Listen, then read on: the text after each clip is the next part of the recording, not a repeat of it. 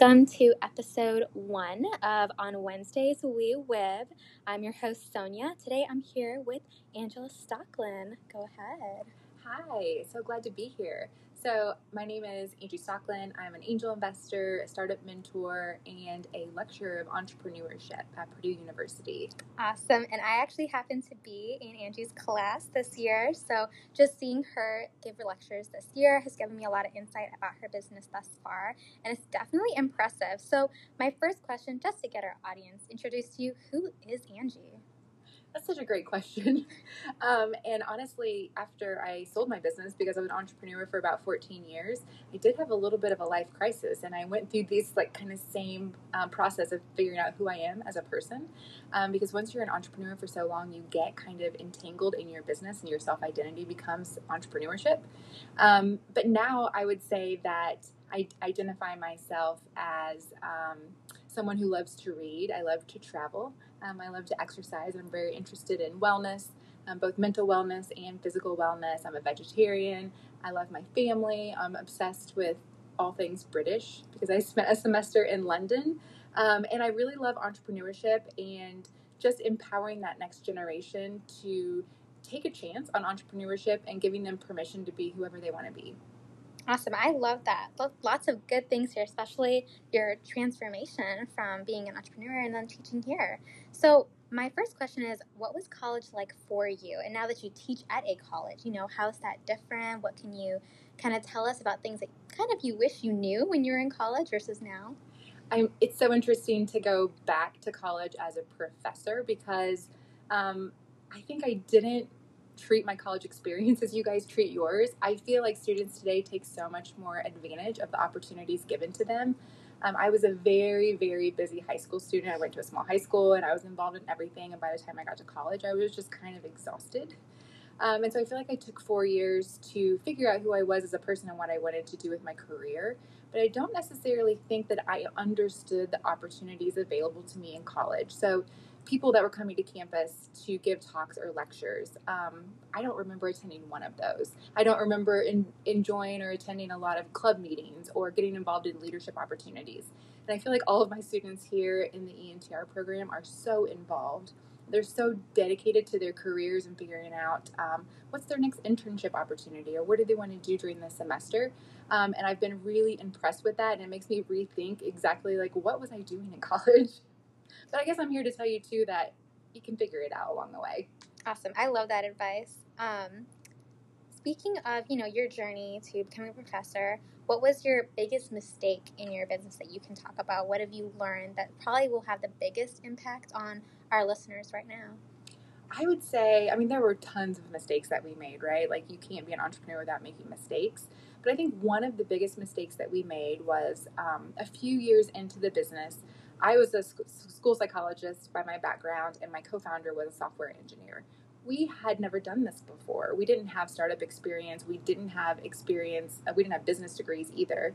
And so there was a point in time where I think we lost confidence in our ability to hire the right people and figure it out on our own. And we convinced ourselves that we needed to start hiring executives and people that had experience doing this before. And to be honest, that was a big mistake because we were prioritizing experience and we were prioritizing expertise and not necessarily people that were going to work well in our organization. And it really set our organization back. And so I think one of the things I learned from that was to believe in yourself, right? And over time, as we continue to solve problems and move forward, I gained more confidence. And now I do believe that whatever comes my way, I can figure it out. But at that point in time, that lack of confidence really led us to make a big mistake with the business. See, that makes sense, yes. And then you did mention, the beginnings of your business and your partner and your employees. So can you talk a little bit about that? Did you start the business all by yourself? Was your partner always there? Did you have a huge team, small team? How did this all unfold, I guess? Yeah, so it was just the two of us for the first year and a half, and we kept our full-time jobs. And so that allowed us to really focus on making the business a profitable endeavor because we didn't need to take salaries because we had our full-time job. So while it was really tough in the beginning to manage our time and to put enough time into the business to make it grow, after a year and a half, I was able to leave my job, and then we started hiring people slowly. So it was a great experience because it allowed us to do literally every single job in the business before we were forced to hire people to help us out.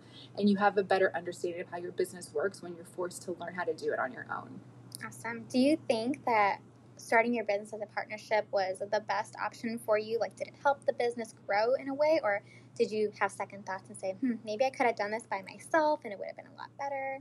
I do think about that. I think that my co-founder and I had a very good relationship. And while I probably could do a business venture on my own, it wouldn't have been the same venture.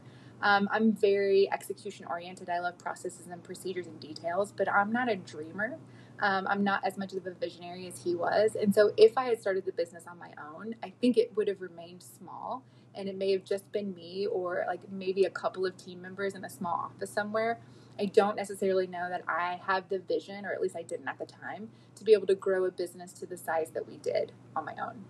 Gosh, I like that. That's very transparent to hear from, especially a professor of mine. So, what is a key takeaway that you'd like our listeners to know about starting a business? I know you mentioned, having a partnership, going through mistakes, and taking time to look back on things. But what about a key takeaway that you want us to know about? Yeah, I think one of the key takeaways that I like to talk about is the fact that there's no perfect time to start a business. And anytime you start a business, there are lots of sacrifices that you have to make. And so it's really easy to, I think, get caught up in entrepreneurs talking about like how little they sleep and how much they work. But I think there is an undercurrent there that you need to understand that to build a fast growing business, there are a lot of sacrifices that you have to make, and you don't get to do everything that you want to do, and you don't necessarily get to go on vacation all the time because you don't have enough help like to run the business while you're gone. And so make sure it's something that you really want to do and something that you're committed to.